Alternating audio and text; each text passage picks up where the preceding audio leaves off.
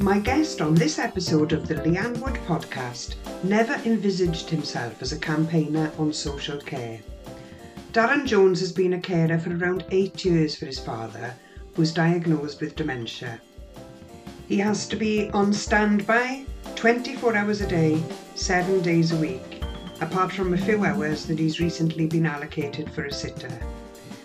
Being self-employed, Darren is used to being proactive and he's comfortable working with the system. His experience of helping his father to get the right care at the right time has proved a real battle and has turned him into a campaigner for everyone who needs care, especially those with dementia. Darren, I wondered if we could start with you telling me what a typical day looks like when you're a carer for someone with dementia. Yeah, so typical day, there isn't one. To be, even though there's various things you do throughout the day and they're repetitive, in terms of a typical day, there isn't, to be totally truthful. And in terms of a day, there isn't day and night anymore. It's just 24 hours on repeat.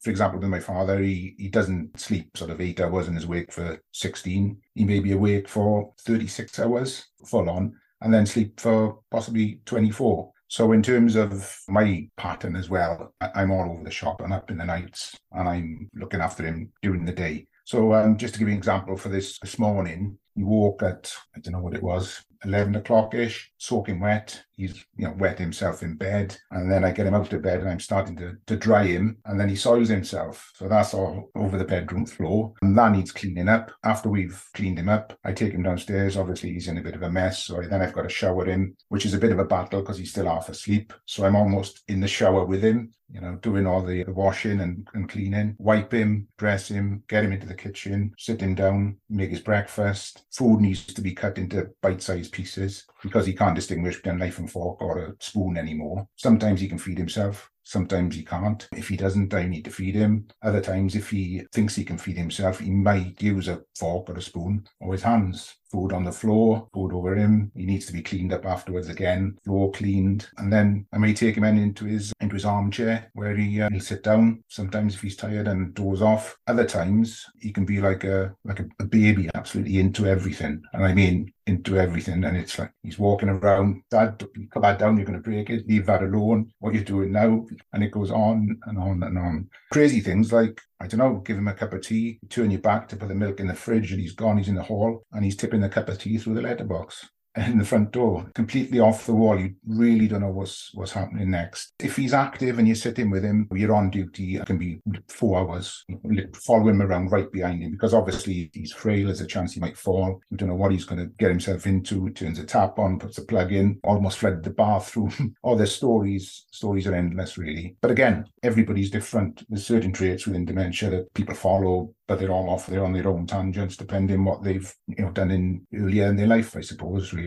I mean, to give you a couple of examples again he was very active up until the time he was 75, he's now 86. And he was beginning to DIY, that sort of thing. So he always thinks he's mending something, but in fact he's smashing it up really. He's broken door locks or windowsills, pulled the shower door off, taps. The list is endless. It just goes on and on. Would you say the main difference between general older people's care and caring for someone with dementia is this unpredictability? You just don't know what could happen next. Yeah, it is that, I suppose. I mean, if they haven't got dementia, there's a case of the frail, weak, and it's just general age-related things. But with dementia, it's unpredictability, really. You don't know what they're going to be doing next. My dad now can't communicate to that degree. We talk on a good day, one word, and that's about it. So he doesn't speak. He doesn't understand television. Bizarrely, he can read the odd word, which is it's incredible, really. So you can give him a newspaper and he'll sort of read the headline, which is amazing. But yep, can't put two words together. It really is inexplicable.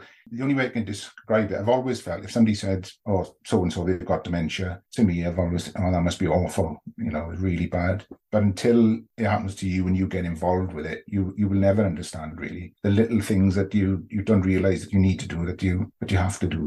When did you first ask someone for help, Darren, with all of this? first got in touch with social services in the summer of 2021. That was the first request. Because really, I should explain, take a step back. He was diagnosed in February 2017. I didn't realise how the disease was going to progress. And I thought, well, I'll just get on with it, because at the time, he was nowhere near like he is now. You have no idea, really. You always think this is as bad as it gets. And perhaps a failing with the system as well. It was like, right, your dad's got dementia, we'll see you in a year's time. So there was no explanation of that degree that I recall, nobody pressed me on saying, you really need to look at this. I understand you're in a bit of a shock.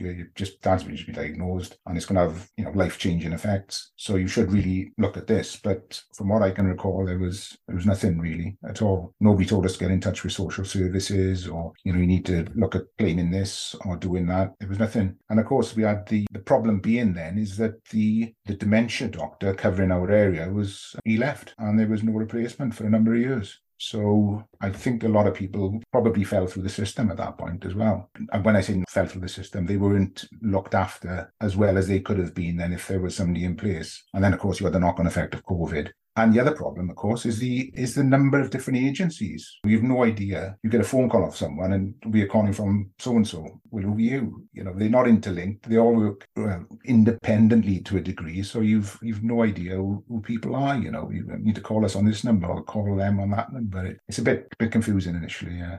How are people meant to get an understanding of what the local council or what the different voluntary bodies are meant to be providing and what people are entitled to? I mean, how do people find out this information? I presume you went and found out and researched yourself. Is that what you've got to do? Yeah, well, that's what I did, yeah. Online, different websites. But it was social services. It's word of mouth, actually, as well, because once my dad was diagnosed with dementia, he'd be talking to somebody, a friend, a distant relative even, my so-and-so had that, or my aunt, or he's got that. Now, you need to get in, you need to do this, or you need to do that. So a lot of it was word of mouth. For example, attendance allowance. I never knew that was something my father could claim. And he was 5 years after he was diagnosed. A friend said, you should be claiming attendance allowance for your father. And you can't, it doesn't go back. It only goes from the time you claim. So you lost about 4 or 5 years of attendance allowance, for example, which would have been a massive help because bedwetting, I changed his pads and the pads on the bed a couple of times a night. Laundry, wash machines on 3 times a day, every day, all that sort of stuff. It absolutely cost a fortune, So it would have been a massive help. So that's one thing people need to do. Once they got a relative or anybody they know is diagnosed with dementia, make sure you claim attendance allowance, because that'll be a help with everything, the cost really of the extra cost of caring for someone. That's a good piece of advice to give to people. Is there anything else that you can suggest that people should do if they're in this position and feeling alone with it all? Well, get in touch with thing then as well is to get in touch with social services, because they then will, the local council obviously, they'll come out, they'll assess the situation. And then if they feel there's a need for some sort of a care package, you need to fill out some forms, which can be quite taxing, to be honest. But that's for the financial assessment, because people need to make some sort of financial, depending on their income, they might have to make some sort of contribution to the care package. But that'll be the first thing that will do. The social services come out and then you fill out the forms and they'll assess things from there. If they deem that you need some sort of care package, they'll put that together. That then goes to the council, to a panel, I should say. I'm not quite sure who's on the panel. That's all everybody ever mentions. It's got to go to the panel. Once it goes to the panel, they then decide how much care the council will give to you. For example, going back, it would have been summer of last year, my dad was ordered 16 hours a week of care, which, considering he needed 24/7 support, on a percentage basis, he only has 10% of that, of what he needs covered, supposed to be. They then granted that, but they couldn't find any care at all. There just wasn't the carers to help, so there was zero support. So there is a massive shortage of staff within the system as well. Yeah, huge amount. Yeah. Just can't get the carers. Care home spaces, which was another thing I wanted to speak about, really. Because we can't get any respite care. But for example, we've been told by sitters who I know, sitters are people who, for me as a carer, to give me a break. Well, I've been allowed 6 hours a week, so there's 2 3-hour sessions a week where they just sit with my father so I can go shopping or do whatever I need to do. And they've told me that certain care homes locally, only half the beds are filled. A 20-bed care home, and they're only using 10 of the beds because there's not enough staff to staff the other 10 beds. So there's 10 beds there being wasted, really, which, could be offering care to people who can't cope. This is obviously having a knock-on effect to the wider health services then, isn't it? Oh, yeah, yeah. Again, I've been told by staff that I'm not quite sure how true this is, but in one report they saw 40% of A&E cases were due to elderly and infirm people falling ill, whether if they had the care at home or some sort of care package, they wouldn't have fallen in the first instance. So they're clogging up A&E. Somebody else has told me, and this is factual,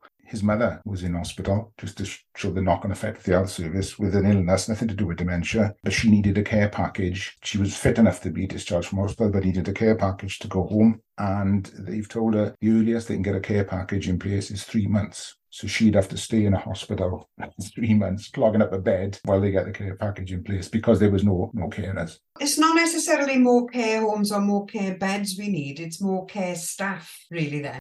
Initially, yes. Yeah. They just can't get the staff. Yeah. These people are, they do an amazing job, incredible. And when you think they're on minimum wage, 0-hour contracts for the work they do, I do it because I'm forced into it, sort of unconditional. It's my father. But they choose to do this work, and must be one of the hardest jobs on the planet. And, they get peanuts for it, really. They're just not valued enough. So the case is very strong for more investment in care home staff and health staff in general. But who do you think should pay? Well, take a step back. In terms of dementia, I think, as far as I'm aware, it's the only illness, and it is an illness because it's a problem with the brain, that isn't covered by the NHS. It seems absolutely madness that people have got to pay for that when everything else is free. So first things first, then dementia should come under the NHS. And I think everything should be part of the whole system. It just should be one system. It's too fragmented. It's so frustrating to have to deal with it all, People fall through the gaps, don't they, where one service tries to push it on to social services, and vice versa, and then people end up with no support and care at all. That's the problem. Yeah, absolutely. It needs to be organised, yeah. I mean, you talk to carers, and there's people with cancer, elderly, who are living alone 24/7 in a bed at home. We don't treat animals like that, really. And the number of people they go to who are just living alone, just in bed 24/7 with one dementia, 2 cancer, all sorts of things. It's horrible. It's frightening. But what really has wound me up with all of this dementia, it hasn't come around the corner. We've known this has been coming for years. And in our instance, it's the Welsh Government have really had their head in the sand about this. They've done nothing about it. As far as I can see, it is getting worse, not better. So what is your message to those working in the system as carers and health professionals? And what is your message to the Welsh Government ministers who are responsible for the health and care system in this country? First of all, to the people working in the system, thanks for your efforts, because they're working under incredibly difficult conditions. Amazing people, nearly all of them. I can't think of anybody who I could possibly criticise. They're all doing their best. So thanks to them. Keep going, because we need you. But to the Welsh Government, because you were running the health services and social care services in Wales, is get your head out of the sand and start looking after the people of Wales. They really need to do that, because they haven't been. They've just fallen asleep at the wheel, as far as I can see, particularly with dementia care. It's absolutely shocking, really scandalous. Again, another bit of research from Dementia Research UK. 1 in 3 people born today, if the rates continue as they are, will develop dementia. And 1 in 3, think about that. There's a lot of families with 2 parents and 1 child. One of those are going to develop dementia. So the country will come to a standstill, really will. It's in all of our interests to sort this out, doesn't it? Oh, definitely, yeah. So what does a good care system look like to you, Darren, as a carer? It starts off with prevention for me rather than the cure. We've had day centres closing where, again, stories of one old lady who went to a day centre, the only place she went for a cup of tea, a chat, that was closing. She was in tears because she said, well, where am I going to go now? I'll be at home on my own. Now, where does that lead? The mental health issues. There's all sorts of things. So it's prevention before cure, really. That's what we need to do. But it's an integrated system, a system where people don't have to pay, really, because there's a worry in terms of people paying for their social care. They might lose their house to pay for that care. I was told again by somebody working in the system, the minimum rate for care is £1,200 a week. So you imagine somebody who was just over I think it's a £23,000 limit, savings or possessions. If they've got to pay, they're going to lose their house within a year, less than a year, probably. And that's going to make people more anxious. Oh, yeah, the anxiety, it's enough on your plate to be dealing with what you have to deal with without everything else within the system. Yeah. So it's possible to create a good system. It's just a matter of political will and financing it, basically. Yeah, definitely. Yeah, without a doubt.